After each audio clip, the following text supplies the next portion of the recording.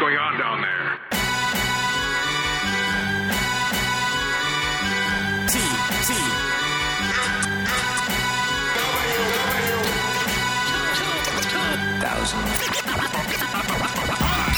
Welcome to the third and final installment of our TFCon Chicago 2016 podcast trilogy here at WTF at TFW. This is the Sunday afternoon podcast roundtable, once again hosted by Transmissions, who are once again joined by myself and Aaron, along with Marion from Podcast Maximus, and introducing one more podcast participant in the form of Shattered Cast Uncut, and Pia. The audio quality here is a bit low. It's a result of some severe technical difficulties, so big ups to Transmissions Jeremy for managing to fix up this backup recording. By the way, WTF episode 430 was recorded after this panel as a sort of weekend debrief, so do check that out if you haven't already. You probably have already, haven't you? Anyway, let's join the panel already in progress. What we want to do, we're going to start off with one or two topics here and just go through what kind of things we've seen at the show this weekend and get some opinions. Something happened that dropped, I think it was Friday, and was pretty big news, kind of shook the fandom. It was rumored, but yeah, it was official. Some guy called Megatron. Yay. Neil Hasbro. So let's go down the list here and get some opinions on what everyone saw. And hey, we got Ben. Do I sit right there? You can sit right there. Yeah. Can I just sit right here? I'll give it up for him to feel.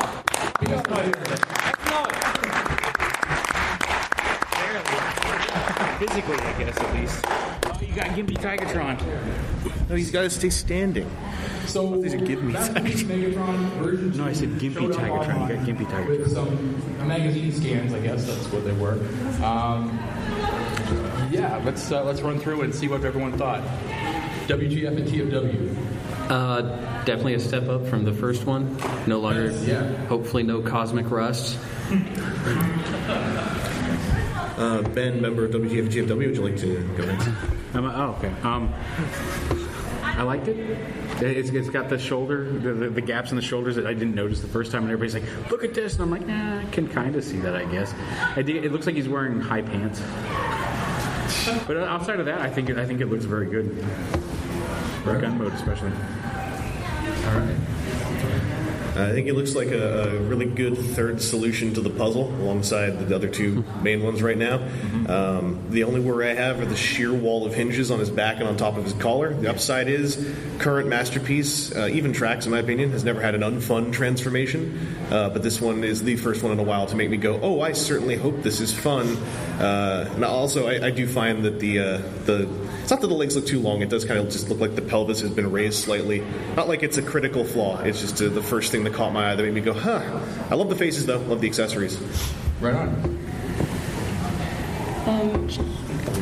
It looks to me, on paper at least, better than the third-party Megatron we've seen so far, but I think for me the finish is make or break with Megatron, so TBC.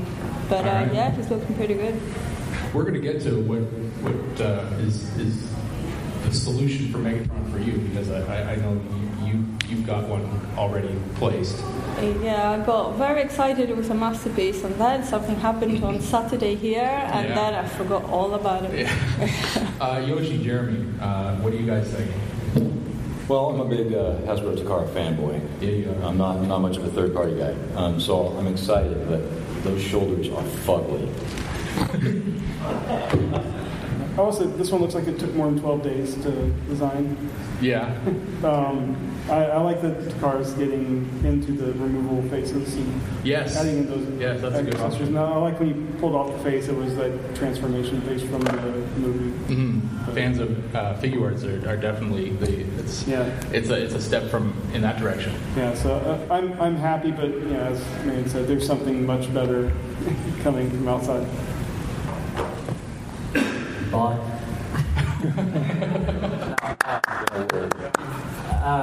At the back, is a little messed up. At the front, to me, looks good. So only people will see the back is your wall anyway. So yeah, I'm good.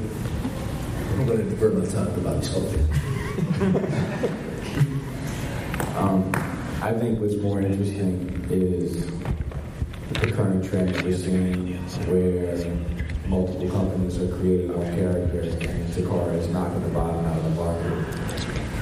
We're seeing Megatron, and there's very strong rumors that we're getting ready to see it with Jazz, and we're getting ready to see it with Trailbreaker and Hoist and Inferno. And that's far more interesting to me strategically than seeing, like he said, it was like putting my clothes pants up too high.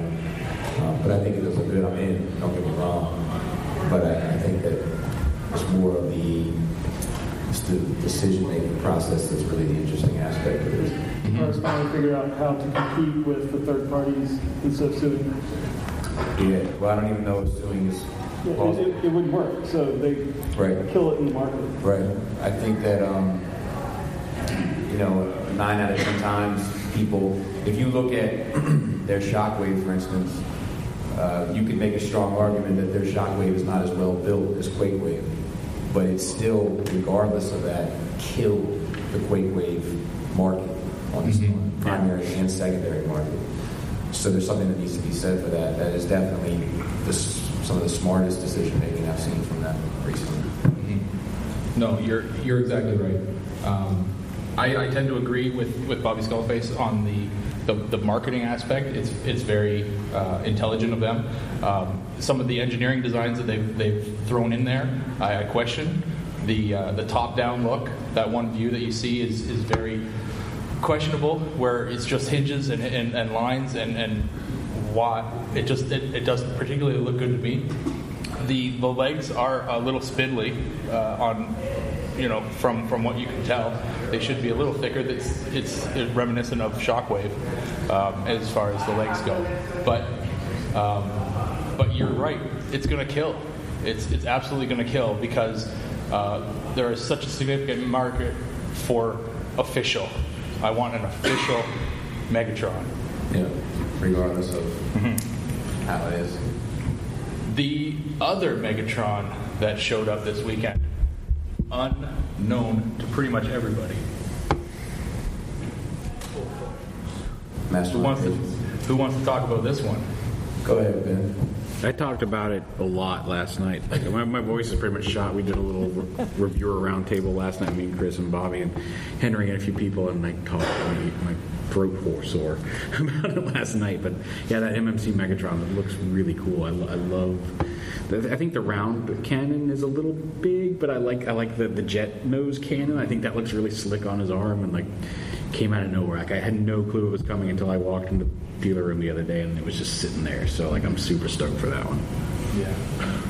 Right on. I'm gonna defer quickly to Marion, who this appears to be the one she's been waiting for the entire time. She was born by this Megatron. I famously don't own any Megatron figures, even though Megatron is my favorite character, because I've yet to see one that I've just gone, that's the one. I think this is the one. or not, as it turns out. So yeah, I was really surprised to see the pictures on Saturday morning to begin with, because it came out of nowhere, but I got to handle him a bit earlier, and he's a thing of beauty. Everything from the head sculpt to the way he feels, it's just that he's surprisingly lighter than other MMC figures, but he still feels quite sturdy and quite, satisfying to hold. Yeah, I get what you're saying about the cannon maybe being a bit too big, but I can live with that. You can look past that. Definitely, yeah. I think for me, this is it. This is the figure.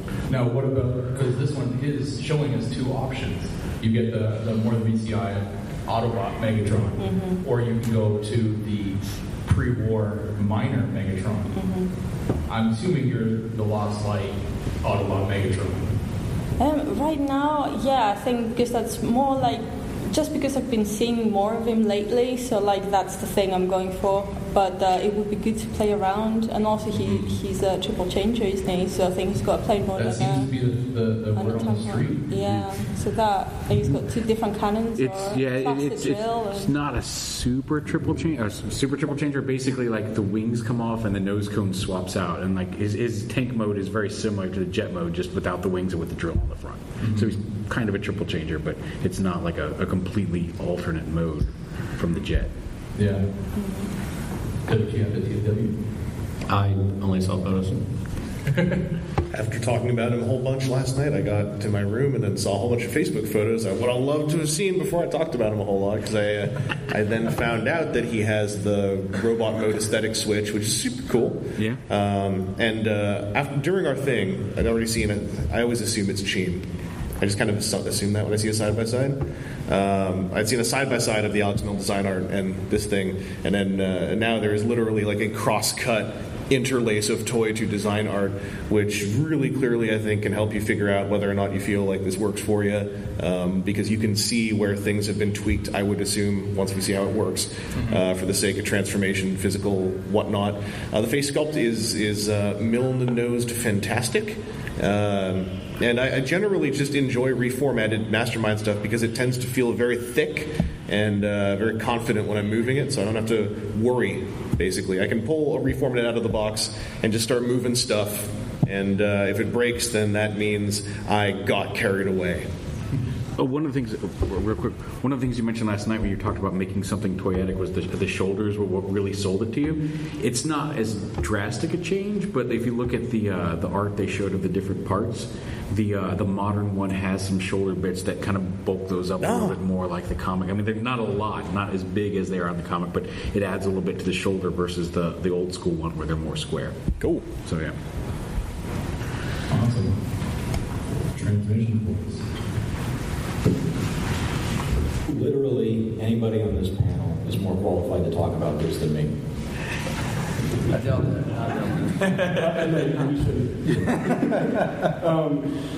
We did not get a chance to handle it because we're not special like some of the people. Like everybody else. Yeah, like everybody else on the panel. But we took a good look at it in the cases today, and it looks really sharp. It Looks plastic. Well, yeah, I'm not the biggest third-party guy in terms of the big figures, but if I were to budget for a Megatron, this is definitely what I'm getting. It's just so sharp. What he said. I saw pictures and up close to it, it looks really nice, and I will buy it. Nice. It's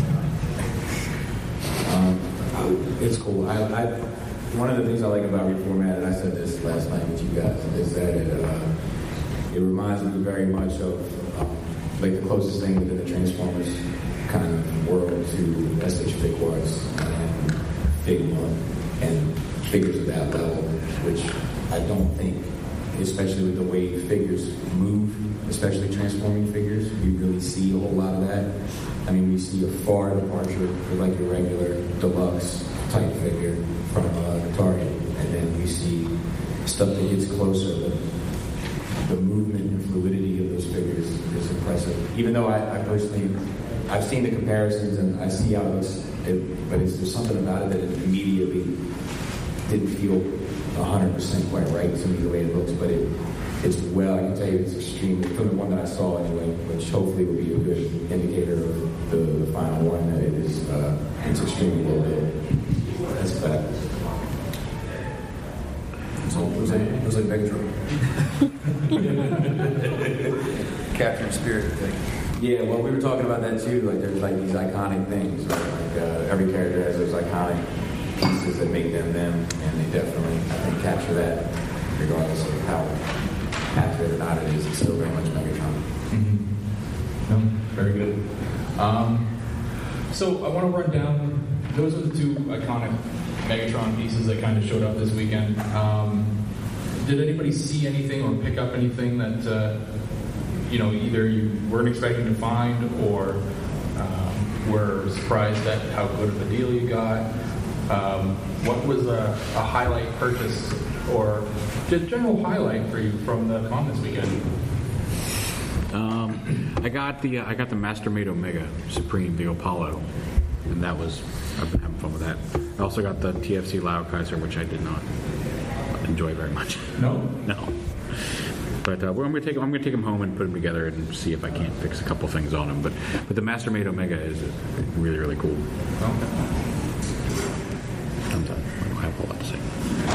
I just managed to get all three of the thing that I keep thinking about is the 3 Takara releases of the legend size guys that come with the extra headmaster, because I don't have a problem. I don't know what you're talking about. He's fine. It's fine. You have the problem not having enough headmasters. Yeah.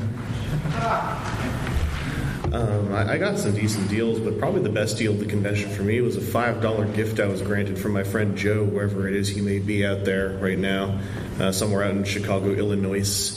It's actually sitting out here in front of me on the table. I refer to it as my son because I care for it very much, kind of like a wounded animal. It's this Tigatron here that was unwanted by anyone, but I looked at him and I realized I wanted him. And I know I can feel all your judgmental eyes looking at him right now, thinking, oh, what's this little piece of plastic down there? You know, he doesn't need any of you. He's got me. And he's going to love living with me for the rest of his life. It's going to be great. Thank you, Joe, wherever you are. No problem. Oh yeah, that reminds me. I got sorry, the mic was smacking me in the face of the mic. I also that $5 sale. I got the only really box set figure I wanted from this year's BotCon set was Tarantulas, and I went there. They had the 2 for $5 box. I found a Tarantulas who was missing his head, and then I said I'll take it, and then I found his head in the bottom of the box. So I got a $5 Tarantulas from BotCon. That was actually the Apollo's cool, but. Yeah, that $5 Tarantulas was probably the best deal I got this week. Yeah. I haven't bought any figures. This was for very practical reasons. I have to actually fit stuff in a suitcase when I get home. But I've picked up quite a lot of commissions. That is definitely a bargain, and having the artist right there, drawing in front of you is always a sort of magical experience to me. So I picked up commissions from Nick Roach and Brendan Cahill and Case Collar. And Darryl was kind enough to pick up a 3A print of Ashley Wood print for me. Thank you very much. First thing on Saturday morning. So yeah, that was it for me. So I did pick up some plastic this weekend, but my collection and collecting habits have really focused in on the art in recent years. So I'm most proud of the commissions I got. An original character, I had Cahill draw a Model X Tesla as a G1 Transformer. Casey drew the original human villains from the G1 comic book, so Circuit Breaker, the Mechanic, and Robot Master. And I picked up a couple of pages of comic art that is unique. Yeah, I got a couple figures, but I focused on the art as well. I had a commission from Nick Roche. I picked up of Autobot Megatron, and then what I wasn't expecting was to get a sketch from Budiansky. That was a spur of the moment thing, and he did an awesome scrounge headshot, which, you know, the most unloved figure or character. It lasted all like half an issue. Picked up a bunch of Beast Wars stuff I've been missing. Best thing I got, 2007, the Raspberry BotCon. Delicious blue raspberry. Yeah. And I also picked up my best thing is a diorama from Crashbox. And it's a really awesome diorama. So I picked up a lot of good stuff. So. I got a rock band from Realm of Collectors. $25 and a shirt that was X-Transbots Ollie, which was funny. And that's the best thing I picked up. I got the sandwich upstairs. It was a burger with an egg and bacon on it. It was like eating breakfast and lunch at the same time. It was amazing. The club was very good too. Did anyone? Hey, it's my mic time. Can you say those? The club? Yeah. The club, yes. Yeah, they're amazing. It's so good. I swapped out the mustard for mayonnaise, but it was very good. That's I don't know if that's a wise choice. Have you ever had a club with mustard? No. Yeah. No, the one thing, my collecting, I do a lot of specific, almost like museum quality pieces. So I do want to get those fans toys down in box, but I saw that Omega Supreme at the third party panel. And I got to have that. Thing's amazing. Oh my God, yes. Very good segue. because we should talk about that. That was a showstopper. Did anyone else's mind explode or wallet? Well, I just want to know where their market is for that, because I sit there and I see, Right here. guys. Well, right, but So that's okay. Make some noise if you get that. that's 13 people so far. Okay, I just see like the big pieces like Pandanus and see just how big that is and how many people go like, that looks great, but there's no way I'm buying that because it's so big, so much space, and then you get something that's going to dwarf Pandanus. Pandanus is unique because it's Scorponok-esque. Right. Right? It's enough of a Scorponok to be Scorponok. Right. This is Omega. Even then, it's not because, well, that looks kind of like Scorponok. It's many people that I've seen react to that also say it's just too big. It doesn't fit into Detolf.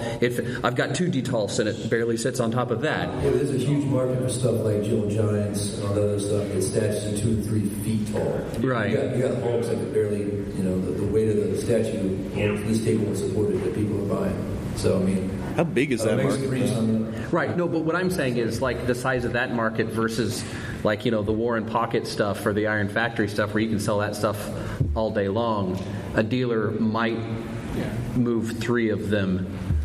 Yeah, Easier access, it's easier to get to. I mean, they're just small. A lot of people don't have a lot of room, Right. to display, Omega or Pandanus or anything. Yeah, if one you- pocket is perfect. If you're living in a 1-bedroom apartment, you're not going to have the space for this new roommate. Right, that's true. They look like little boys. Yeah. Look like a 5-year-old, not a little boy. Just I understand. yeah, exactly. Get coveralls for him, take him out to the park. Somebody needs to parody that. I mean, there's a lot of people that buy that Metroplex and their Ford Max. Yeah. And that's a huge figure, and people buy those. So I think that a lot of people became very excited at the thought of a truly masterpiece scale, figure of that size. Like, I think a lot of us always wanted it, but thought it would never happen. Just the idea that it could happen Right. is exciting. Yeah. Mm-hmm. No, that's fantastic. Let me see how we're doing for time here. We got tons. Fantastic. Let's give some shit away. What about Bold Forms Megatron? Yeah, what about Bold Forms Megatron? That's a good question, I guess. It's been out and talked about for quite a while now. It's not like it's new, but it's a cool figure. It was here, right? It was here. Yeah, it was. Yeah. Did anyone get a chance to mess with it? Yeah, we got to mess with it last night. There you go. The guy, It was neat. the company, the guy that runs the company, he's a very nice guy. He came by and chatted it up with me for a very long period of time, which he didn't have to, and I wish him and them the very best. I sincerely do. I only got to mess with the gun. We weren't allowed to. Well, I definitely wasn't allowed to touch the robot or the tank mode, but the gun felt very gun-ish. It felt like a proper gun. I was telling them, I was like, I was doing trigger discipline when I was holding it because it felt like a real gun in my hands. So the Bold Forms guy today, I stopped by his booth just in time to see him do a transformation run through from robot to pistol mode. Yeah. And it was really interesting. He was explaining a whole lot of things as he went. And some stuff I learned that I thought sounded quite good is a lot of the small black plastic parts, a lot of the small hinge rods and everything. It's all POM plastic, which is a more durable, slightly less factory paintable plastic. It's what they replaced the joints with in all those DC Collectibles Batman Animated Series figures when they did the Grand Materials upgrade. Because there's a very interesting part where the trigger splits in half to form the backpack, a la the EJ Sue design from the Asian series. So then the way it reunites is it comes off his back, and then on these extendable hinged rods kind of just goes around his torso and reforms in the front. It was really cool to look at. He was mentioning it's not a very easy transformation, but it seems to be extremely loaded with locking points. I heard a lot of click noises. There were a lot of tabs. Each piece seemed able to start and finish in chunks, which is what I want out of a complicated transformation. You do the legs, you do the arms, and you do the torso. Then it's not like you have a half-transformed arm having to swing around a half-transformed torso. You know, it's talking to him like it's very much a passion project for him. Oh, yeah. You know, oh, yeah. And, I can respect a passion project. And he wants feedback. So if you have any go to their Facebook page. If you have any thoughts about even just what you're seeing now, like he really wants feedback because he says many times he wants to do it right, and he wants to do it in a way that makes him feel satisfied. So hit him up. Right on. So I want to give away some smaller items here before we get to the main show.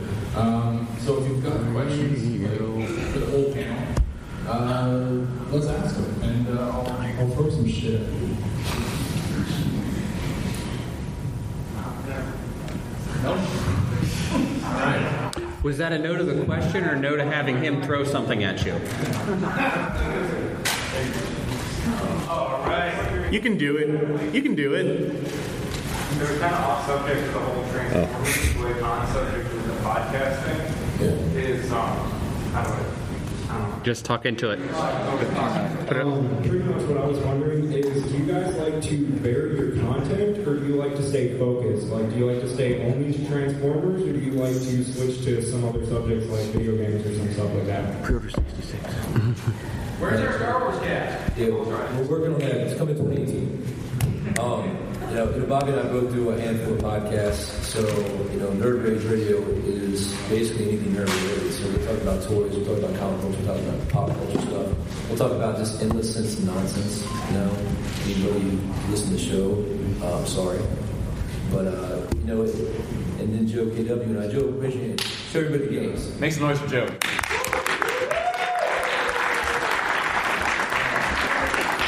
Joe and I do Gear Bolters 40K, which is a Warhammer 40K podcast. So that was more like what's coming out new, news and rumors. But since that is a big story element on there, we usually talk about the story of the books that are coming out and a lot of like theories, like trying to solve the mystery of what's next coming out. It's a lot different. Then him and I mostly talk about like, all right, we got this coming on. Let's review this trailer coming out. Let's review the movie. Read comic books, watch TV shows, talk about that, what we liked, what we didn't like, a lot of critique. Just talking about the craziness of our lives. Yeah, I found that people tend to connect more. People need the content for the buy-in, right? For the initial listen. But people connect more with the more personal stuff that doesn't necessarily have anything to do with the focus of the show. When I talk to people here at the shows, it's never, hey man, I loved your opinion on Bold Forms Megatron. It's all about, man, I remember you told that story about your daughter catching a cat in a bucket. That's the stuff that people remember. That's the stuff that connects with people. So they were like, "Oh, Adam, you're so bad about Suicide Squad." Oh my god! It's that personal stuff. Like you should have, in my opinion, you should have a general structure idea, but it is that personal thing that makes people really connect and it resonates. What about you, Deluxe? I'm good. Our show is a cluster. We try to maintain on Transformers, but it strays. If anybody listens, it strays all the time. And somebody has to always come back and bring it back to what the topic at hand. Because we can talk about the topic about 2 minutes, but then it's 15 minutes of other stuff. Just what's going on. So, and it's great. I think with transmissions, we've done a pretty good job staying on topic, and we do want to talk about other stuff, so we've started a separate show that is generally other stuff. Like Daryl tried to get us to watch some crazy Canadian show. Sorry, what? What was it? Letterkenny. It's not crazy. Awesome. Yoshi got us hooked on Rick and Morty, stuff like that. So, we just talk, each of us will take a show, talk about something interesting to us, and the Transmissions main show, we just try to keep, because we cover so much stuff, we just try to keep on topic. Sometimes we're derailed, but it's not too much. And then Yoshi and I both have our own kind of personal shows that we just talk about whatever we want to talk about. Mine's more pop culture stuff. I talk about girls. And blank sketch covers. And blank sketch covers. Yeah. a relatively young podcast, and we mostly review the comic books at the moment. So we try not to veer too off topic, only because we want the listeners to know what we're all about still. So we're still sort of trying to establish ourselves. Having said that, some of us veer more than others, and there's a lot that doesn't actually make it into the final podcast. But I think it's not completely off topic. So, I mean, there's a lot of comparisons going on when you're talking about the books with, other science fiction or other comics. And I know my co-hosts like to talk a lot about the Marvel comics. So there is a bit of that, but it never feels like it's truly off topic, if you see what I mean. I mean, we've done, sometimes we'll talk about events like TF Nation or Auto Assembly and things like that, which is not strictly speaking on topic of comic book reviews. But yeah, I think we keep it on topic more or less for now. On WTF at TFW, since a lot of our topics tend to come from the front page, we kind of have I like to think of it as a laser focus on Transformers for most of 60% of the show at least, so that we maintain a majority content of Transformers content. Since we are all Transformers fans, we keep it on topic. We talk about the news, we talk about breaches. Yeah. We talk about Star Wars, Deep Space Nine, Star Wars, Deep Space Nine. It's a great Star Wars, Deep Space Nine. Talk about Kamen Rider. It's been a bit for that one, though. It's coming back. Yeah. If anyone wants some Shoto Riders, let me know. Cover some wrestling, some video games, some. We talked about home repair. Yeah. And coffee. Coffee. Also Coke Zero. Yes. It's a fine beverage. Yeah. It's a beverage. We're going to talk about this later, but Pia. I don't have a podcast. On your video podcast. I don't have a video podcast. Do you keep things on top? We don't just review Transformers. That's right. Sometimes I do wander into whatever I found at the store or online.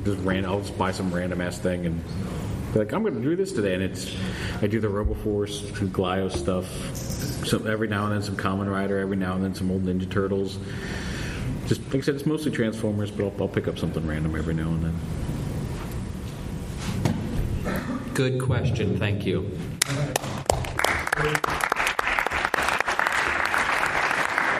You're just sitting back there enjoying your Pez, so. So we're going to do more questions if you got them. Come on up here and then we'll do a question line. And basically, we've got a good number of stuff, but if you ask a question, you're probably going to get something. All right, so this is about the podcasting, kind of your way and kind of nerd rage way. I personally sometimes avoid podcasts, even though I would like to listen to them. Like, I'm not going to listen to your comic podcast because I'm 6 months behind. I'm not going to listen to, like, Dueling Duos before I watch the movie. Right.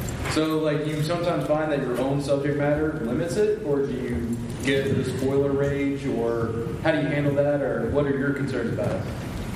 Personally, I'm very spoiler antagonistic. I try my best to stay away from spoilers, but that's the great thing about podcasts. You can just skip it, leave it in your queue on your phone after you see the movie or the show or whatever. Follow up, and I do that a lot. As for Nerd Rage, when we do like our movie stuff, we cover like a movie. Every time a movie comes out, we release a podcast the same night it comes out. It's usually 2 to 3 hours long, talking about that movie specifically. And every time that episode comes out, we say in the very beginning, this is spoilery. This is very, very spoilery. But I think our limit is 1 week. If you have 1 week to see it before we start talking about it. And like we both have careers, we both have $3 apiece. We both have multiple outlets for videos and podcasts. Like, if we can find time to see it, you can find time to see this guy. And the main focus, too, with us is that it's the conversation that we're having that we're including. I mean, like, the one thing that's different about podcasting than any other medium is it's not like a TV show where you have, like, a script. It's not radio where you're used to breaking for advertisers and stuff like that. It's like, you're sitting around the campfire with us or sitting on the couch chilling with us, and we're having this conversation. You guys are joining that. So it's a real conversation. It's not like a scripted type thing. And so sometimes the spoilers come out. Sometimes we're like, oh, spoiler alert, after we've already spoiled it for you. It's a fact. But you know what? That's the price of business. I think the thing with us is because, you get what it says on the box pretty much. So, this is an episode where we're reviewing Modern MCI 50, right? So you know you want to listen to it or you don't want to listen to it. If you are, like you say, 6 months behind, it means you've missed out on all the fun interaction at the time of the book coming out. So it may well be that when you finally get to Modern MCI 50, you do feel like putting on a podcast that's reviewing Modern MCI 50 and you know what it is, and then you can be part of sort of what the conversation at the time of that coming out was. And I don't know, I think for myself, it's something that I do with other podcasts when I'm reading through stuff, and I'll go back and listen to what people were, you know, reviewing a year ago or whatever, and that really works for me personally.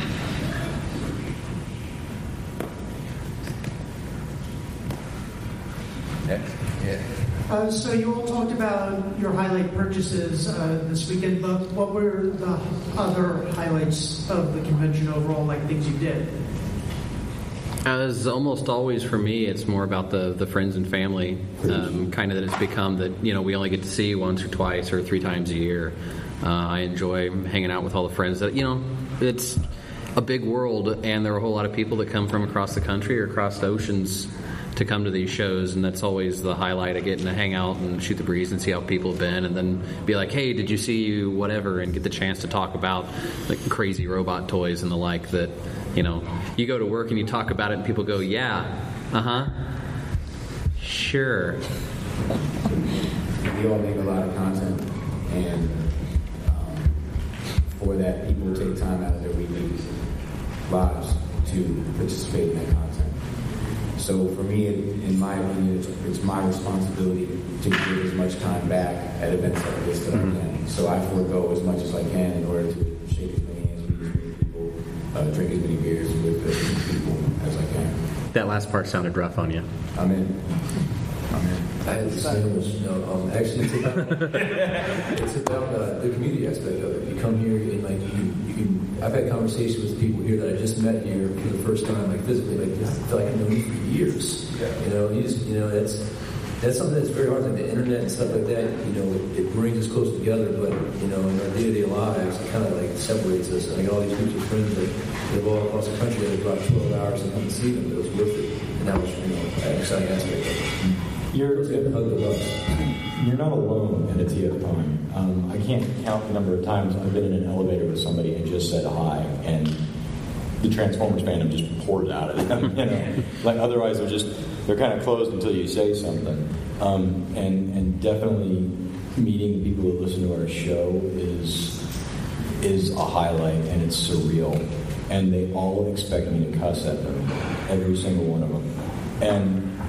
It's funny because sometimes I'll meet somebody like, hey, you've got a kid. How you doing, little man? You know, it's interesting, and it's their stories I'm going to be telling for years for sure.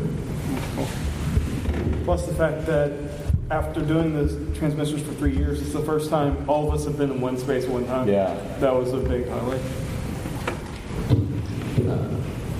This is my first TFCon. This is my first convention outside of the UK in general, and this has been the first time I've gotten to meet a lot of people who I've been talking to for ages online, and it's been fantastic. It's been amazing. But for me, the highlight in any convention is the cosplay. I cannot get enough of it. Just seeing people walk around, you know, as Prowl and Megatron and Rodimus and whatever, and like all the love and care that goes into those costumes is always one of the best things for me.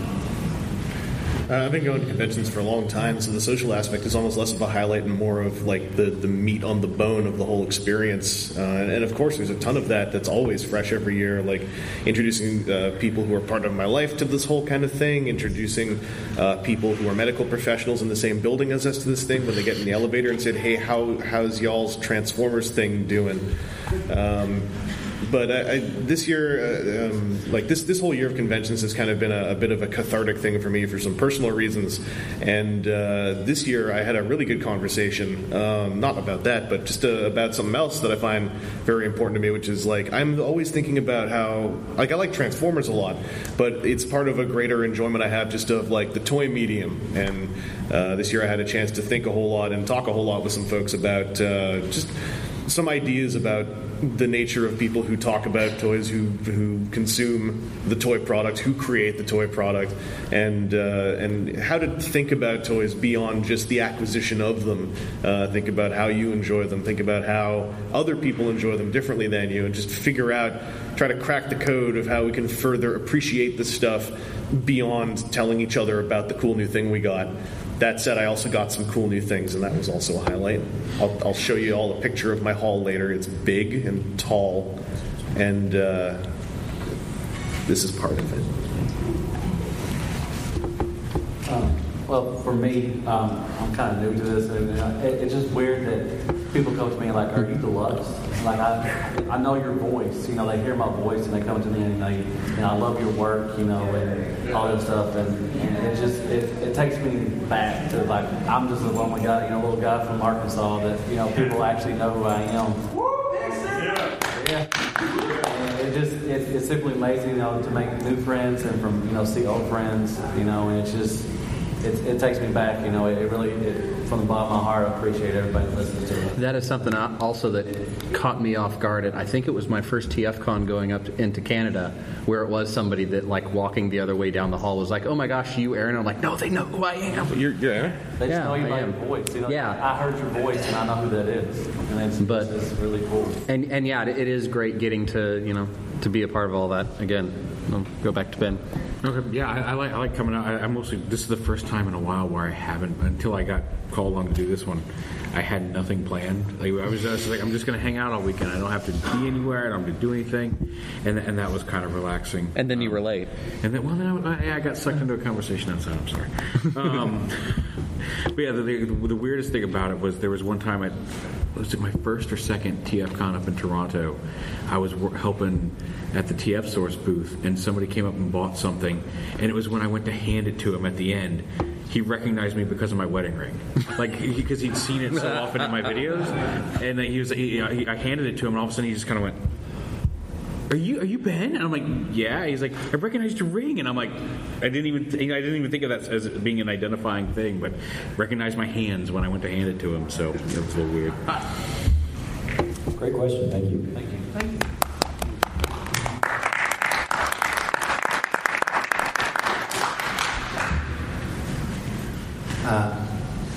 Let's see. Hi guys. My question is for Ben. I know you from YouTube. Yes. You're a YouTube reviewer. I believe you're friends with my friend Paul. His name on YouTube is Optibotamus. Okay. And I've got a question for you. Let's see. I have also decided to make a YouTube account. My name's Bert, and my username on YouTube is Legendary Antihero. I was wondering if you could give me advice. How do I increase my viewership and number of subscribers on YouTube? Do you have any advice for that? There are ways to do that where you can pay to do that, and I've always been kind of shy from doing that stuff. They have options to promote videos and things like that. My advice has always just been be yourself. Have fun, just have fun, set it up, learn as you go along, but just be yourself. I feel very strongly that if you go out there, no matter do something unique, do something different, learn from watching other videos, find what works for you, find what doesn't. But I honestly feel that if you're passionate about doing it and you put yourself out there, it may not happen overnight. Sometimes it's going to take a while, but I feel like if you're yourself and you're enjoying what you're doing and that comes through in your videos, the audience will find you. You can artificially get that audience faster if you want to spend money, but I've never seen a reason to justify doing that. So like I said, it really is just a tripod helps and a good lighting setup and a camera to shoot with, and that's the basics of what you need, and then just go from there. Learn as you go, have fun doing it, and don't try to be another reviewer, just be you. And like I said, I guarantee you, if you're genuine and you're having fun and you just keep pushing at it and be persistent, your audience will find you. I guarantee that. Could I It's true. Yeah. Can I add to that? And Chris and Bobby and a bunch of other people could probably give some good advice as well. He'll have more reviews.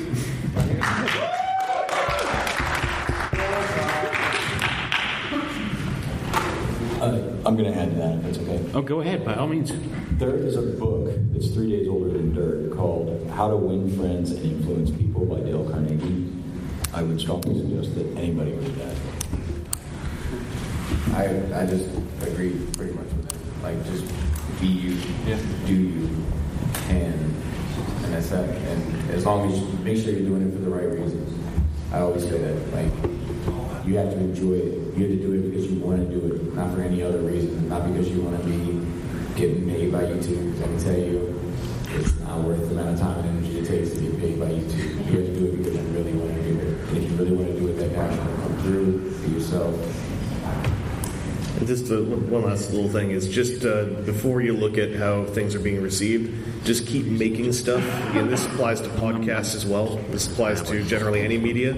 Just keep going and keep making stuff. I've been to webinars, which is a great word, about how you need to the only cracked code as far as internet success that is even remotely quantifiable is regularly sharing your media and having stuff go up as regularly as possible.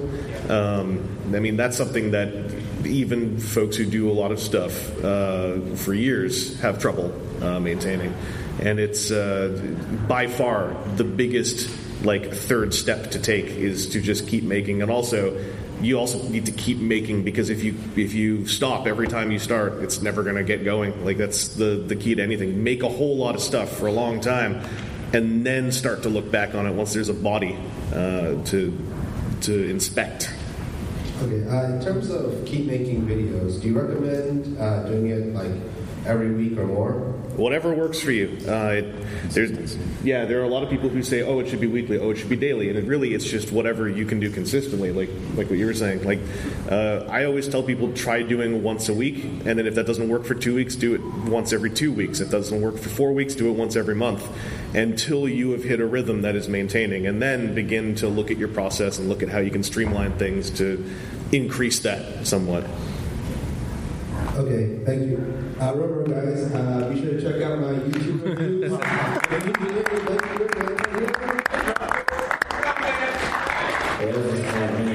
Also, downloaded some panels from TFCon to my childhood. Be sure to check them out.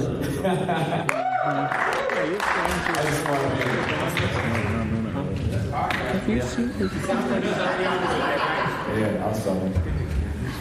So my question is as you've been doing this and getting into the fandom and doing your YouTube reviews and podcasts, how has your collection evolved over the last several years from the time you started to now? Mine is spiral out of control. It's like, you find, that's he's partially responsible. He's one of my dealers. I find one pocket and then I just fall into another pocket. And at first I was like, I got trying to eat the goddamn. I started checking out some Hasbro stuff. Do they know that there's third-party stuff. I was like, well, this is a tables crack. And then I got fake ones, and then Mayfex, and then Mezco. And then now I have so many collections where I'm going to run out of the house before I run out. You know what I mean? Figures, yeah, I know that occasionally, since we do podcasts, again I'm on every other week, and our show is weekly. Quite frequently, the day or two before the show, I'll be like, I haven't gotten anything. I need to get some. Well, I didn't think I was going to get this, but I just saw it at the store again. He read for the show, yeah. And then later, sometimes I'll be looking at a pile of stuff next to my desk and go, what was I doing? Why? I already have that thing in 2 other colors, but I bought it in the 3rd one so I can say on the podcast, yeah, it's just like the other 2, but orange. Yeah, it's been one of the greatest dangers of podcasting and doing review coverage on YouTube is the feeling of seeing something that you probably weren't going to get. In the case of either thinking, oh, this could be my what I got this week, or even worse, That's a hot property. If I pick that up and make a video about it, it could kickstart some views. And then 8 months later, when you still see it unopened in the corner of the room, you think, well, I'm sure that Tron Legacy is still a hot property. If I just pop that thing open, people are going to be buying the DVDs and remembering this. And then they're going to come back, and then you realize, I don't even like Tron Legacy. As the thing is, Aaron, I just want to clear something up. You and me already were mold completionists in a terrible way well before. Right. So was it really that much of a change? No, but it's when you're seeing, like I said, the second or third or fourth copy of that but it's mold. Blue. Yeah, I know. And then you don't have a blue one yet. And then Combiner Wars came out, and then you can't have a guy that only has 3 limbs because that'd be dumb. Yeah, who has 3? Well, hold on a second. He has 2. It's okay. It's an even number. Okay. Like the podcasts that are good, the limbs on that robot. Props to Seth Buzzard, who will never listen to this, wherever you are out there. Actually, I know exactly where you are. Sorry you couldn't make it. Seth Buzzard. We're done with the skit. It's okay. You can. Chapter 2. We walk down the street towards the toy store. Scene. So, when Jeremy started Transmissions 3 years ago, I wanted to buy anything and everything. I wanted this room of plastic and awesome. And then Daryl got on YouTube, and I saw what that looks like. And that's your thing. I realized quickly that wasn't my thing. If anything, the show and being able to talk to the 4 of us has caused me to refine and reduce my collection to something I actually really enjoy looking at every day. So my collection's dropped to just a handful of key figures and art, and that's really what I'm into. And it's taught me less is more, quality over quantity type of thing. With that said, I've learned so much that I do buy figures now, and I fiddle with them, and I do little time-lapse videos with them just to understand it, because Daryl's taught me the appreciation of plastic in a way that I didn't have before. But then I get rid of it. I want to know, and then I'm done. I don't hang on to it. You should also answer this question, sir. Does anybody else want to go? I just want to say I have a room full of snacks and crack, and I buy everything. So you guys buy everything? Yeah, everybody has other than that. Just one room? Yes, I have just one room. Okay, it's up to the ceiling. Okay, yeah, that's where mine's working too. If I ever want to display, I need a new house. I have shelves up to the floor, and I got stuff on the floor. I'm sorry, to the ceiling and to the floor. So it's in front of the window too. Just one floor. He'll have some reviews. You can check it out. I have a room full. I think with me, my collection hasn't really changed all that much because I'm cheap and I don't really buy all that much. Except I now have a crazy number of microphones, and the technology is really where it's kind of exploded. I have a mixer and microphones, and it just annoys me. That we can record them better. Yes, I can plug my soundboard and have it played where they can hear it. Right. It's for them. It's for the audience. Them. I myself did start accumulating insane numbers of more figures. I always did buy a lot of stuff. Like when I started the podcast, I was an employee of a large chain of toy stores, big box toy stores with a giraffe as a mascot. Jeffrey. It was not good for me. So I got out of there and got a big boy job. But it didn't stop me from buying. So now my focus is still, I still buy the regular Hasbro stuff, but my focus has since changed to a lot more of the third party or higher end Takara Masterpiece releases. But since starting the podcast, it was a thing of I wanted to have something weekly. And it wasn't just one thing. I had to obliterate these guys on a weekly basis. As is correct. It was, and it ended up being a competition. We were going to have a competition and a weekly thing. It was going to be, what did you get? And just friendly. But it wasn't even close. they were buying comics and comparing, and I was like, well, I got Box Ultra Magnus from G1. What'd you get? I got a book that came out this week. So it ended up being that I was spending exceedingly more money every week, and I did have to trim it down because we weren't taking any money for the podcast. It's free. So if I wanted to still maintain being married, I had to stop buying toys at the level that I was. But yeah, so I still do buy a lot of toys. I bought a shit ton of toys this weekend. Thank God I'm driving, and I'm arriving home at midnight, so I can sneak them all into the house. No, dear, you always had that. Yes, that massive robot in the middle of the room. You had that. But Daryl, that means you won.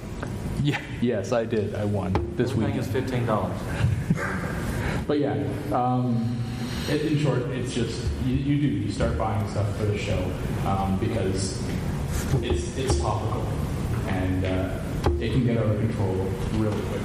Another thing is that, and piggyback what you're saying, this is like my third or fourth hobby that has unfortunately started to turn into a job. And the fact that it's my third or fourth hobby is because the first seconds, they're no longer my hobbies anymore. I no longer like them because I had the burnout. You're making content. I mean, there's a point in time on our YouTube channel I had a video every day, got over 1,500 videos. And to the point where I don't want to see anything from that genre, I don't want to do it anymore, I want to sell it all, it doesn't have the same value to it. So you got to be careful the way you collect and tread, because there is a point of critical mass when you're like, if I have to transform one more thing, I got to put stickers on one more thing, you'll be done with it. I mean, my oldest hobby is 40K, and I've got 1,000 models or so, but I also run a club, so there's a utility with that. I got 20, 30 people who come there and we play a game where face to face. It's not just shelf warming and that's it. Something like Deluxe can keep on collecting because he's going to sell them for and play with his toys over and over again. So it depends on, or something like Bobby who's just kind of crazy. He's going to keep on collecting more and more collections. That's fact. So you always have to be careful with that because as soon as it becomes a job, as soon as you need that next fix, it gets spiraled out of control and it leads to unhealthy places. I have no shipping on this shipping things. Yeah. Thank you. Yo. What's up, folks? Hey, everybody who uses Facebook, there's a Facebook page called Third Party Transformer Crashers. This is the man behind it. Let's make some noise for it.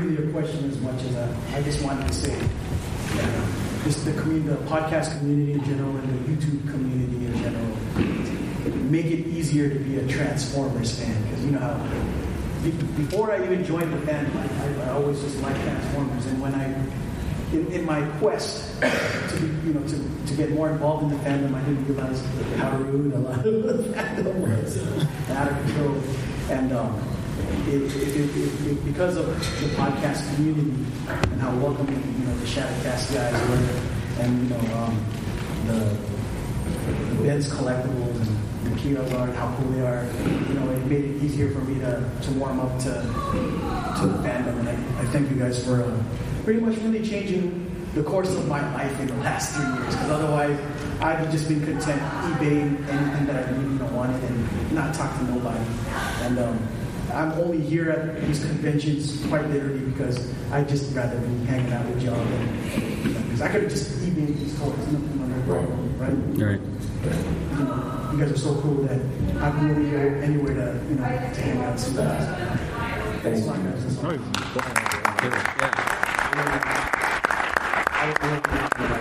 We've always been, and I can't speak to anybody else, but I just don't know, but we've always tried to be very inclusive.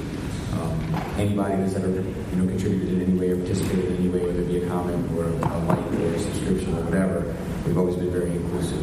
And we're kind of in a network, a podcast network called the Cool Table Network. And if you want to be on the Cool Table Network, create content and get with us. We want to bring people in. We don't want to keep people out. We're waiting for that Star Wars podcast. So. Yeah, anybody wants to do a Star Wars podcast, we're doing that. Hi, good afternoon, everybody. I wanted to ask the reviewers a question.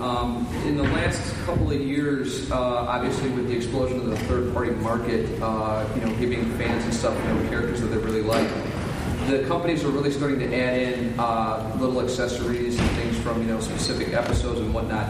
Do you guys feel that is a benefit to those companies getting their products sold?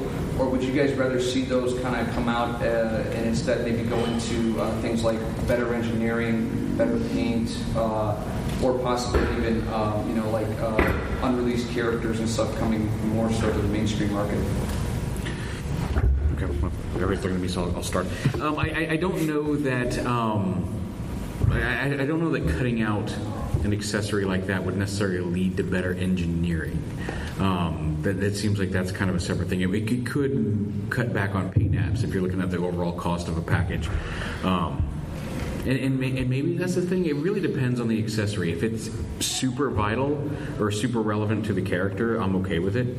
A lot of times what it means is that, like, I've got another little piece of plastic to store in a Ziploc baggie over on the side, because a good accessory can elevate a figure, but for the most part, like, I'm not buying it for what it comes with. I'm buying it for the character and the robot itself. I think they can enhance a figure, but for the most part, like, I would rather see that be a paint app or something else versus just more crap in a package. And I'm not insulting. I'm not trying to say that they're all crap, but I mean, like, a lot of times they end up being not displayed. They end up going into like a little parts drawer, and maybe I'll find them again one day. I think it really is. To me, it's kind of a case-by-case thing, although there are some broad strokes you can find in there. If it's clear that accessory represents part of the passion of the designer, like that they obviously made this figure because they love the character, and holy crap, they love the time he held a football, then I'm like, okay, you like the football whole. I can tell. There's no other reason why you would include something like that unless there was a really passionate reason. But then there are cases where, and it's hard to really explain this in a very solid way. Sometimes accessories, on the other hand, feel like they're checklisted. Like I went through those screen caps everyone posts in the third-party subforum next to pictures of prototypes, and noticed he was holding this in one scene and this in another scene, and those start to become like you said, the Ziploc bag fodder. And also, if an accessory's implementation isn't fun, I very rarely want to engage with it outside of if I'm filming the review and I quote-unquote have to. The biggest culprit being alternate heads and faces that want me to pull a screw out to install them. I know that, having read a lot of comment threads and discussion threads, I actually think a slight majority of people are okay with that. But to me, it's a lot of hassle for something that I don't feel gives me the bang for the hassle. It's a lot. Man, what a problem it is to live in a world where I have to take a screw out of a toy that I bought for fun. But it's like, I don't think I care enough about an alternate face to want to disassemble a head, especially if it turns into a multi-part disassembly to switch a face or install batteries, like on what's his name with the thing in his head. Y'all know who I'm talking about, right? Yeah, what's his name? Oh, him. Actually, I was talking about the blue one, but him too. I don't know. I just want implementation to be a part of it. If you're going to include an accessory, then include implementation. It's what I loved about Official Masterpiece Ironhide. He has these swappable faces, and it's kind of like you lever his mohawk, and then the face pops out. And I'm like, well, now it's not a problem. I just do this. I don't have to bust out my JIS screwdriver so as I don't strip the screw head and blah, blah, blah. So... and then the face falls off. I take it very case by case, but yeah, generally I like fewer, more poignant accessories that feel like there's passion behind them. I don't think anything should be done at the expense of anything. I'm okay with the accessories. By all means, fill it to the brim, but not at the expense of anything else. Raise the price of the figure. The thing is that we have to keep in mind that there's more than just people who put stuff on their shelves, right? Like there's people that play with the stuff, there's people who display. I'm more of a display guy. You also have an absurd amount of toy photographers within the community. They love to take advantage of the accessories and stuff like that. So it's nice to have that for them. But I don't think that anything, not paint, not articulation, not anything, should be done at the expense of something else. Do it all and then charge accordingly and have a better overall product. You are right, sir. I feel like we're in a market of multiple toy manufacturers, and we as the consumers are benefiting greatly. As amateurish as I am with toys, I've seen in the last 3 years the evolution of the action figure. And thank goodness for all these third-party toys, because it's holding Takara at a much higher bar. Yeah, I'm stoked we're getting a Megatron with multiple faces. I'm stoked that there's a football coming with a figure. You know, it's forcing the industry to make sure what they put out isn't subpar, because the internet is going to rally against them if they do. You know, it's, you know, compare it to Windows and Macintosh. I mean, they got no competition. We are fans in a market where every new release has to be better than the next one, and we're benefiting from it. Great time to be a collector. Thank you.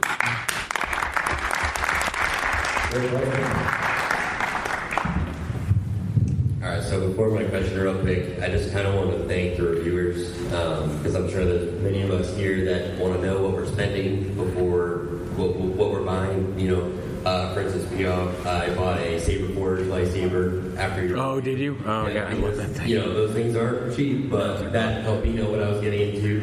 And Bobby, your TFC detective, told us what not to buy. So that was definitely good. I hit it with a shovel. That's a fact. But my question to everybody is, so you're all podcasters for the most part.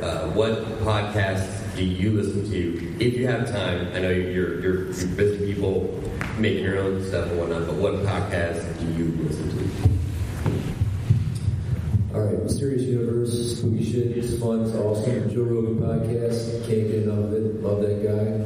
Of course, Strikecash, shout out Strikecash Uncut. Toy Detox, love those guys. Enter the Realm, not to be confused with all those podcasts. There's a couple of 40 Geek podcasts, I'm not going to bore you with that one. But I got to tell you guys, if you guys don't listen to Joe Rogan, I know he's an MMA guy, and you know he has a crazy show. He makes an awesome podcast. Now, some of them are junk. If you get in there, just fight dudes as are junk. But he gets some like crazy scientists and some other stuff. Very, very entertaining. 3-hour shows. Awesome. I also listen to most of those shows that you mentioned, and I also listen to Plastic Fanatics, and I listen to a show called Brilliant Idiots.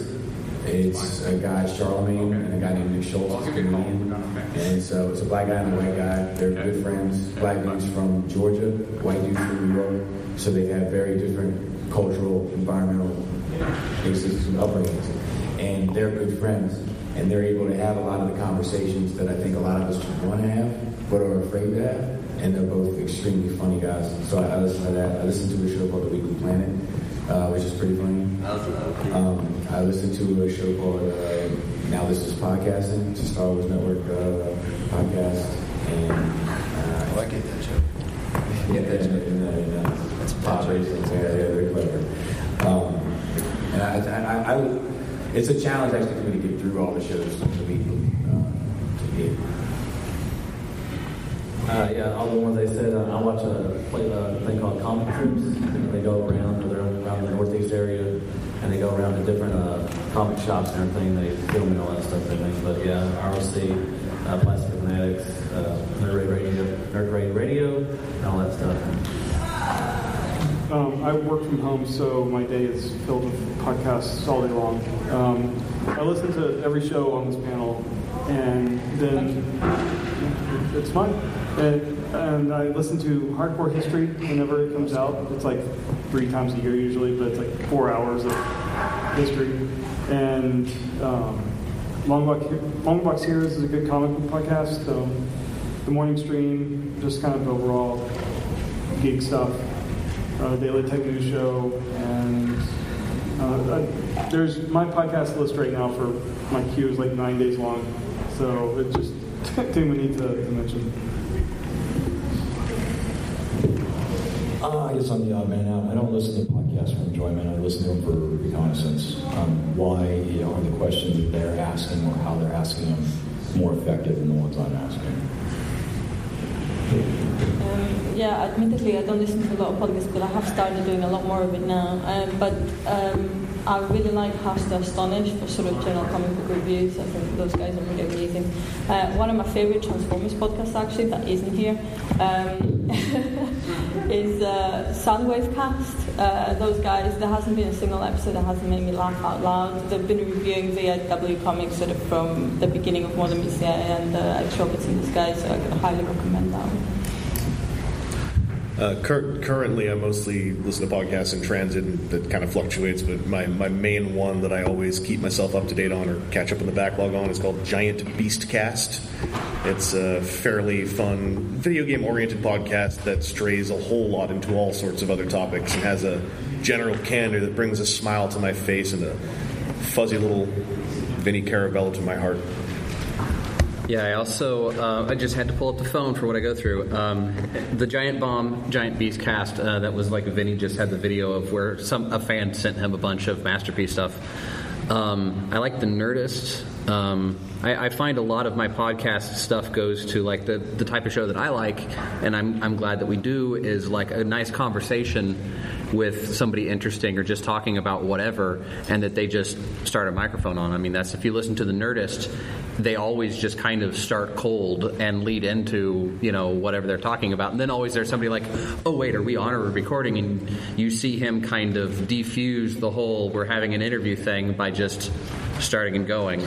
Another one that I'd say that I enjoy from time to time is podcast from some friends I made when I was out in Connecticut for a while. That's Four Guys in a Movie. It's this friend that I had out there and went to a couple of game nights with him, and it's just him and three of his buddies, and they'll watch some horrible, or maybe not horrible, 80s or 90s movie and then sit down and talk about it. And at the end of each episode, they roll a 20-sided die to see what the next one is, and sometimes they get very mad at whoever rolled because he rolled poorly.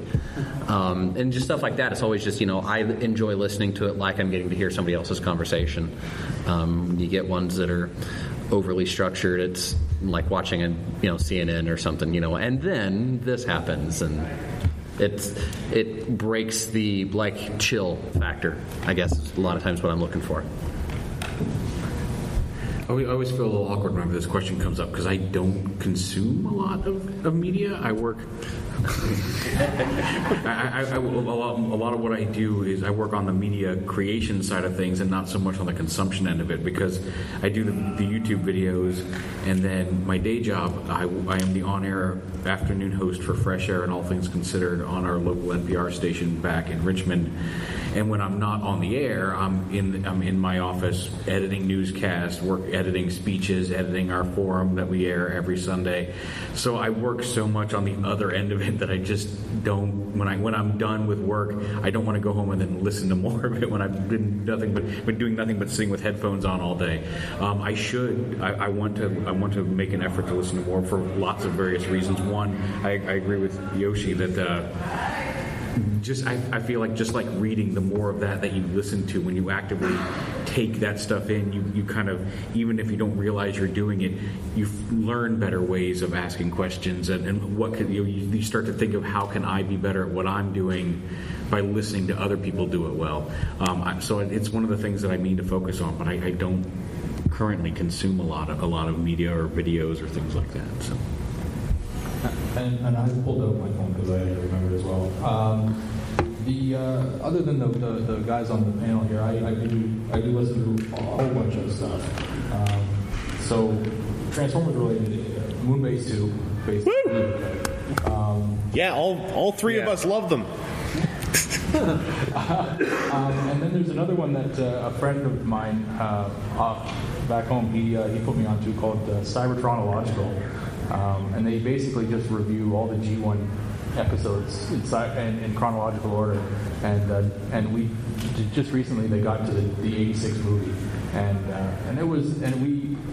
we guested, Transmissions guested on one of their shows because they hadn't actually heard of the Scramble City episode.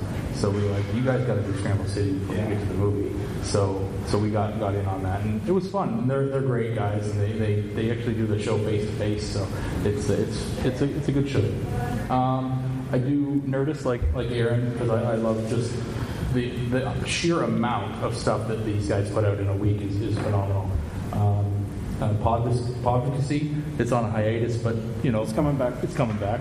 Yeah, Talking Tunes with Rob Paulson, the voice actors that get on there. I just love hearing the different voice actors that the guy brings in.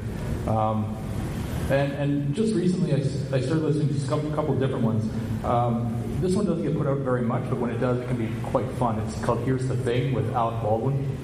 And he does a lot of stuff with, like, talking political, but every now and then he'll get an actor friend to come in, and they just shoot the shit for, like, 40 minutes or whatever, and it's really quite funny.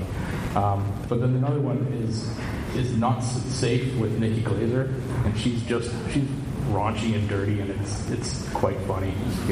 Just to hear that stuff that you would talk with your buddies coming out of a girl is hilarious to me. But yeah, that's essentially my podcast list. I also listen to Drink Champs, which is very ignorant. I don't recommend it to anyone, but I love it. Thank you.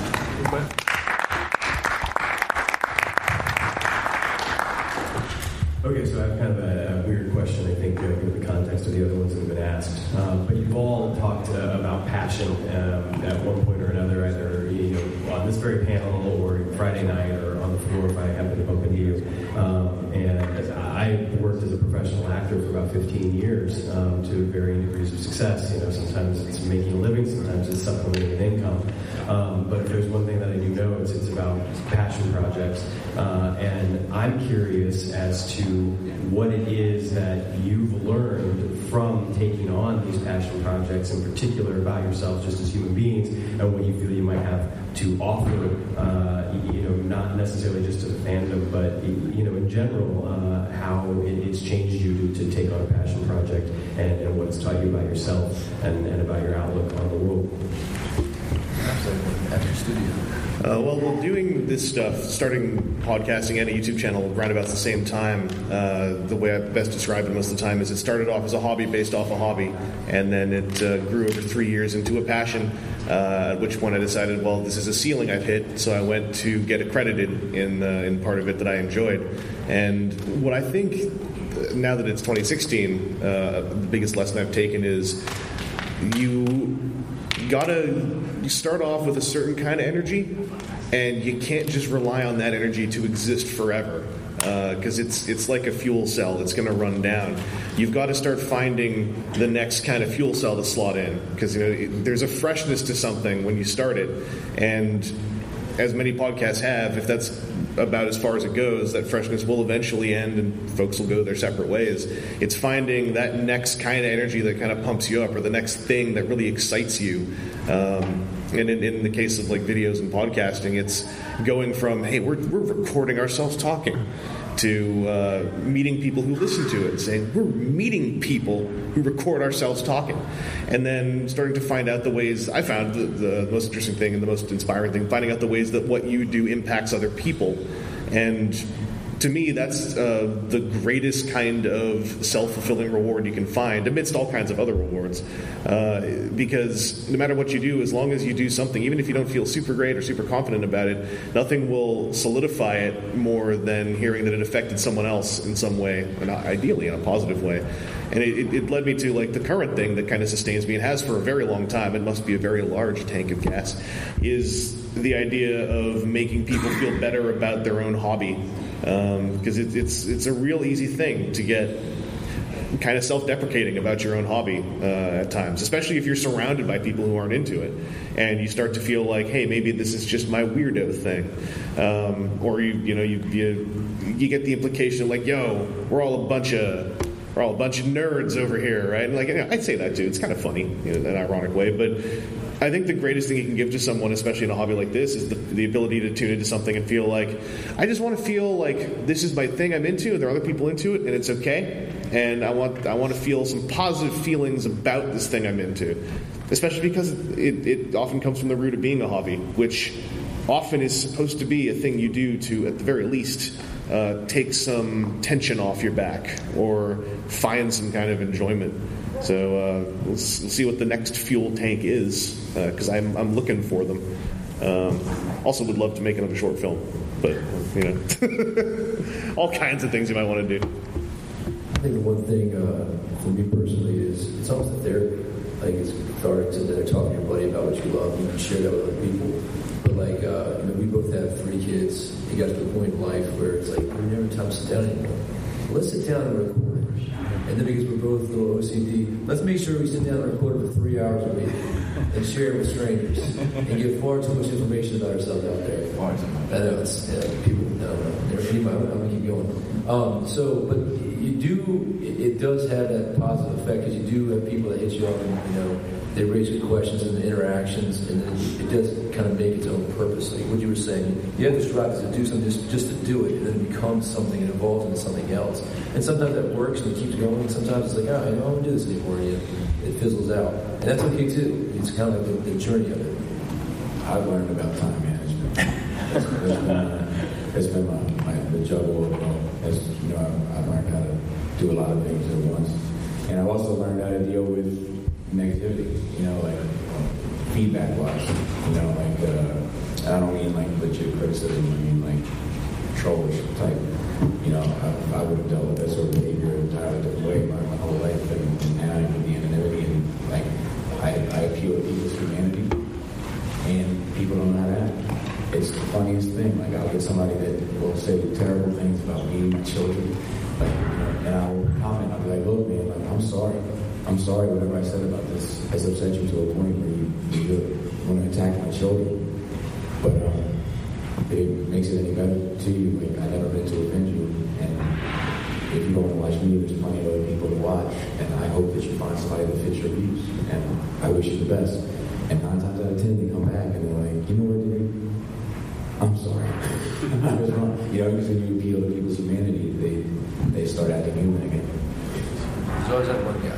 Yeah, there's always that. My experience so far has been wonderful, I have to say. I think the community is fantastic, both the podcasting community and obviously the Transformers fandom in general.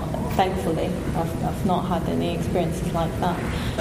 So on the whole, I'd say it's been a great experience. The only thing is that what was mentioned earlier is you really need to be mindful of burnout. You have to make sure that you're keeping it at a level that you can sustain and that it's still fun for you. The minute it starts becoming a chore and a job, you've lost it, and you risk losing something that you really love. And the minute you start getting involved on this level, your relationship with the fandom changes almost automatically. And a really good example of that is, for instance, if you're doing comic book reviews, you get review copies a week earlier. And just that, that's a brilliant thing. On the other hand, you're no longer the fan who's waiting for the book to come out first thing in the morning. It changes your relationship with the medium. And yeah, sure, it's really good to know, Tan's identity a week in advance. On the other hand, you know Tan's identity a week in advance. You can't talk about it with anybody else. So there are things like that you kind of lose in a way. You lose that kind of like feeling of just being a consumer and a fan on some level. But I think you get quite a lot of other things back. That it's up to you if you're happy losing that and gaining something else or not. Everybody here is a Transformers fan, right? All right. If show of hands, because this is me. If the internet didn't exist, if you didn't have access to YouTube or podcasts, how many of you, like me, would hang out at Walmart in the toy section waiting for somebody to pick up a Transformer toy to talk to them? Seriously, we all have a passion for this particular hobby. So what is the apex for you? I'm still trying to figure that out. I have an outlet with the podcast, but if I didn't have this podcast, I'd be hanging out in the toy section. If movies didn't exist, if TV didn't exist, you as an actor would be hanging out at the Playhouse. That's what you would do. You love this. It doesn't matter if one person's watching or an internet's worth. This is your thing. So if you're sitting at home collecting and you don't have anybody to talk to about it, that's kind of a bummer. If you're sitting home collecting and you don't have a way to show it off, if you want more, as Shia LaBeouf would say, just do it. Just do it. As Will Wheaton, borrow words. As Will Wheaton would say, make something. as Tim Ferriss would say, you got to get out there and do something. It took me a long time to figure this out for it to click, but my knowledge of the fandom of the industry and how the sausage gets made has only made me a bigger fan. And 80-20 rule, man. What's the best way to get out there and let everybody know, hey, I care too? Question. Thank you. Hi guys. So what's up, man? I was just wondering. I'm lucky. I've got a wife who really is in on this with me, and it's kind of real talk for a second.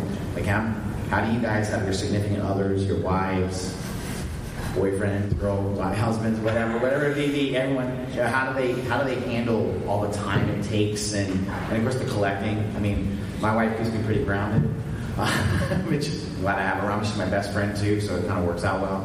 But I mean, how do they tolerate it? It's a lot of time. It takes a lot of time to do what you guys do. Create podcasts. We'll go with that question. For me, it's I married like my high school sweetheart. I've known her since kindergarten. We were born 2 weeks apart in the same hospital. Started dating when we were 15. So it's like we're 35 now, and I get a lot of leash. She gives me a lot of lead. I don't know. She doesn't care really. I provide the money for what I collect. It's a supplementary income to our regular household income. We all have a budget. We all have obligations and responsibilities that come first. What I do doesn't ever hinge on that. The only thing it doesn't hinge on is time. And time is always so I try to give my wife, and I watch my kids usually 2 days a week for 14 hours, just me. I have an infant and 2 others. And those days are hard. And the days my wife is home, and this tag team is very easy, but those solo days can be very trying. And so I give them that time, obviously, and then other days I give time while I'm working on things, time management, like I was saying. But on the weekends, I try to give them the weekend. Like it's like the little Friday night is theirs, Saturday is theirs, Sunday is theirs if I'm not working. I met mine through Transformers, my fiance. It's really great. We both found things for each other in the dealer room, and it's nice having a teammate in that aspect. My ex-wife, she would look at things that I'd get and just be like, why did you get that? And it's like, well, no, it's a really interesting thing. It goes with this other part. And, they're kind of set to get together. Okay, fine, whatever. Now with Alfie, she's like, oh, that's the thing that you needed to complete this. That's awesome. And then, then you get to talk about it right then and there. So that's the way you do it. You just go and, you get someone that's into what you really like, and it makes just life much easier. For me, it's more time management. My wife isn't into this stuff at all. She doesn't really understand it, but she tolerates it, although there's a lot of eye rolling. But for the podcast side of things, it's generally I do it when either like the kid's in bed and just instead of watching TV, it's something I do, or I do it before she and the kid are home. Like I have a window of time from when my work day ends and I have to pick up the kid, and I try to do stuff in that window too. So I don't, like Bob said, you want the family when they're around and they're awake. Your time needs to be with them. So it's tough. All jokes aside, it can present a problem. I mean, like my wife is into this stuff, but not really into. She's like into it by proxy. We've been married, we've been together for 18 years. She knows like all my kids are named after comic book characters. And so like when she dressed my daughters up in cosplay to go to Baltimore Comic Con, and she's there in the Artist Alley, and she likes it. So there's facets of it that she's got into through me, right? But at the same time, I'm like, hey baby, I really need these fan toys down at Bots. It's gonna be like $700, and she's like, don't you want to buy your Ghostbusters proton pack? Make choices, so she knows me like that. So it's like a balancing act. So like sometimes when when your spouse is into it all the time, that's awesome. Very few far between. There's people who are very lucky with that, but you do have to work towards but she got her things too. So when she went to go on some stupid yoga retreat, I'm like, okay. And then she tells me like the four-digit bill is going to be. I'm like, okay. You know, it's give and take. So. And my wife gave me a hard time about it. You know, like I hate the name Bob. I hate it. Bobby. I've always been Bobby. You know, she'll see like a toy sitting on there, and she's like, "Sweet figure, Bob." Me and my wife are divorced now since Belisa, she knew what she was getting into. She knew what she was getting into. I've collected since 2000, so we've been married 4 years now. So she automatically knew what she was getting into. So she supports me, but she doesn't like it. She gave me a room to the house, and I gave her the rest of the house. So that's, you got to push. You pull in, you got to pull, give and take. Work it out. You got to pull and take, so to speak. That's on a shirt. I got one more thing. Be honest up front when you're wooing your new spouses. So you're like, you know what this game was about. You know you walk into. Don't hide the nerd cave. Don't wait. You can't wait like 3 or 4 months in the nerd cave. That needs to be like 3 or 4 dates. Yeah. You know. Introduce it quick. My girlfriend and I met at an event based on the notion of making videos about stuff you're into, so I didn't have to have that conversation really. It was kind of a part of. By the way, hi, my name's Chris. And as we've gotten to know each other, it's like my hobbies were all very upfront and easy to see, and then through the comic books primarily, she actually got deeper into the comic end of Transformers, the fan art end of Transformers. Has been doing some art of her own, and this is actually the first convention she came to. So it's and I'm speaking from my perspective, of course, but the whole thing of balancing one thing with the other, it's like you were saying, it's about presenting it up front and just saying, well, this is kind of just a facet of my personality. So if you want me to turn it off completely, then I'm turning off part of myself. And this seems like a strange notion upon which to start talking to one another in the first place. I don't know. I very much agree with the whole thing of just lay it out up front. Get that part, for lack of a better term, which is a better one, get it out of the way. Just say here's me. And, if that doesn't work out, then that probably would have been a conversation you would have had down the line that would have been more uncomfortable down the line. Sure enough. If you have a passion for something, you're going to find the time. That's the short answer. Most of my life, I've been an entertainer in one form or another. And while I'm sitting here talking to you, I wonder what I could say to get the guy with the beret and glasses and iPad in the back to look at me. What can I do to make him laugh or want to scoot closer in the chairs?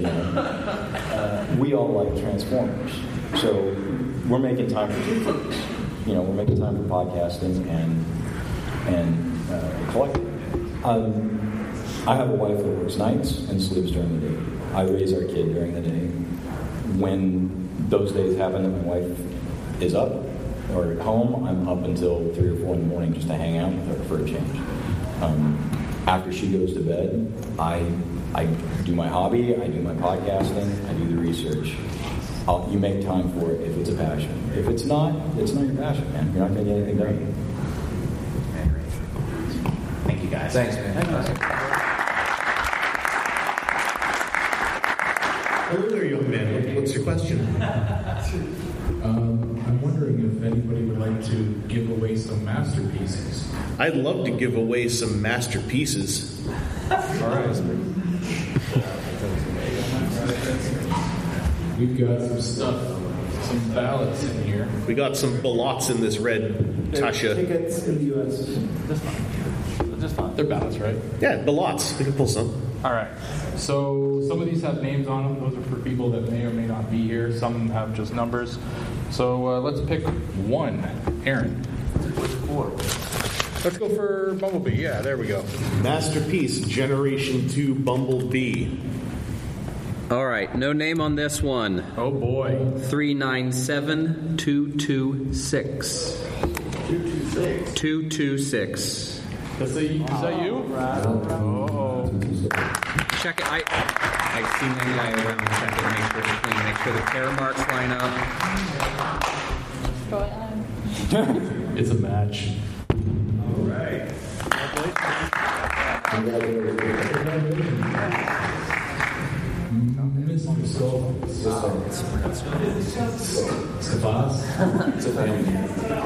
It's Skullface in Canada. It's a family.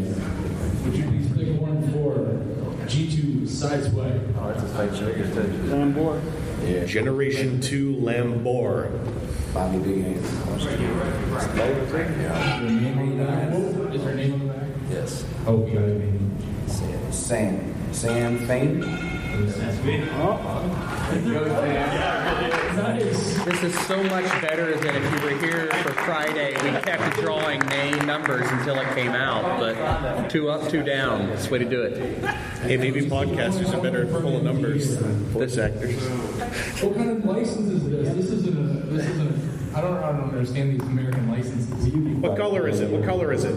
It's white. Is it white? No, it's the green. Purple's Ontario ID. Yeah. Green it has is a driver. barcode on the back, a big one. Why do you have a barcode on the? We just get them on the back of our necks in our country. I think stores they scan them to tell if you're 21 or not. So you can I need confirmation. Here, I think Robin Williams said that Canada is like a loft apartment over a great big party. Hey. It's a match.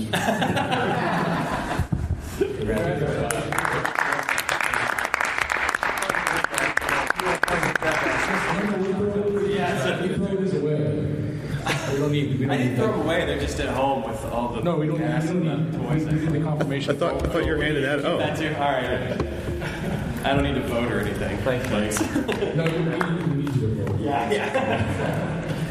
Yes, I did see that was a proper Indiana state license, and yes, just don't let what they're saying happen, man. We don't need that. I actually live here now, so Good job, America. So then do in the spirit of Illinois and vote multiple places. Are you telling me this isn't Indiana? No, this isn't. This is Illinois for you. We'll start with the letter I. Who in this room bought the biggest figure here? Who bought? Who's got the biggest? There's a nominee. Oh, me. Who's got the in the room? Yeah, who bought the biggest figure? What'd you get? I'm biggest. Do you have it in the room? Who's got the biggest figure in the room? Oh, that's. Oh, the G1 Torpenar. Can anybody beat that? Who's got bigger? What do you got in the room? No? This is the biggest. Is that? The box is bigger. The box is bigger. It's sideways, but that's classical. All right. I guess I'll. You get another finish. All right.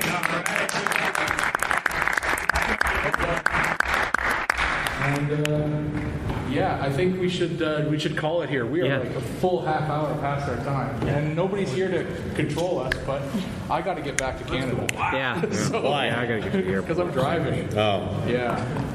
So, but no, thank you guys for coming in and watching and participating in our podcast panel. Give it up for the podcast.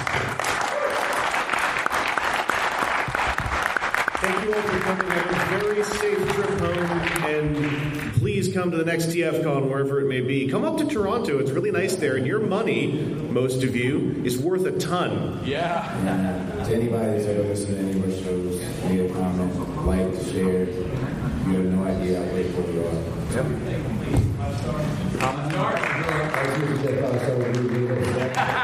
Also, please subscribe to us in the Zune Marketplace. We have a link working in all of our podcast episode listings. We've lost a lot of Zune listenership over the last few years, so we're hoping to rebuild that part of our demographic. Thanks. Don't forget your child. My son.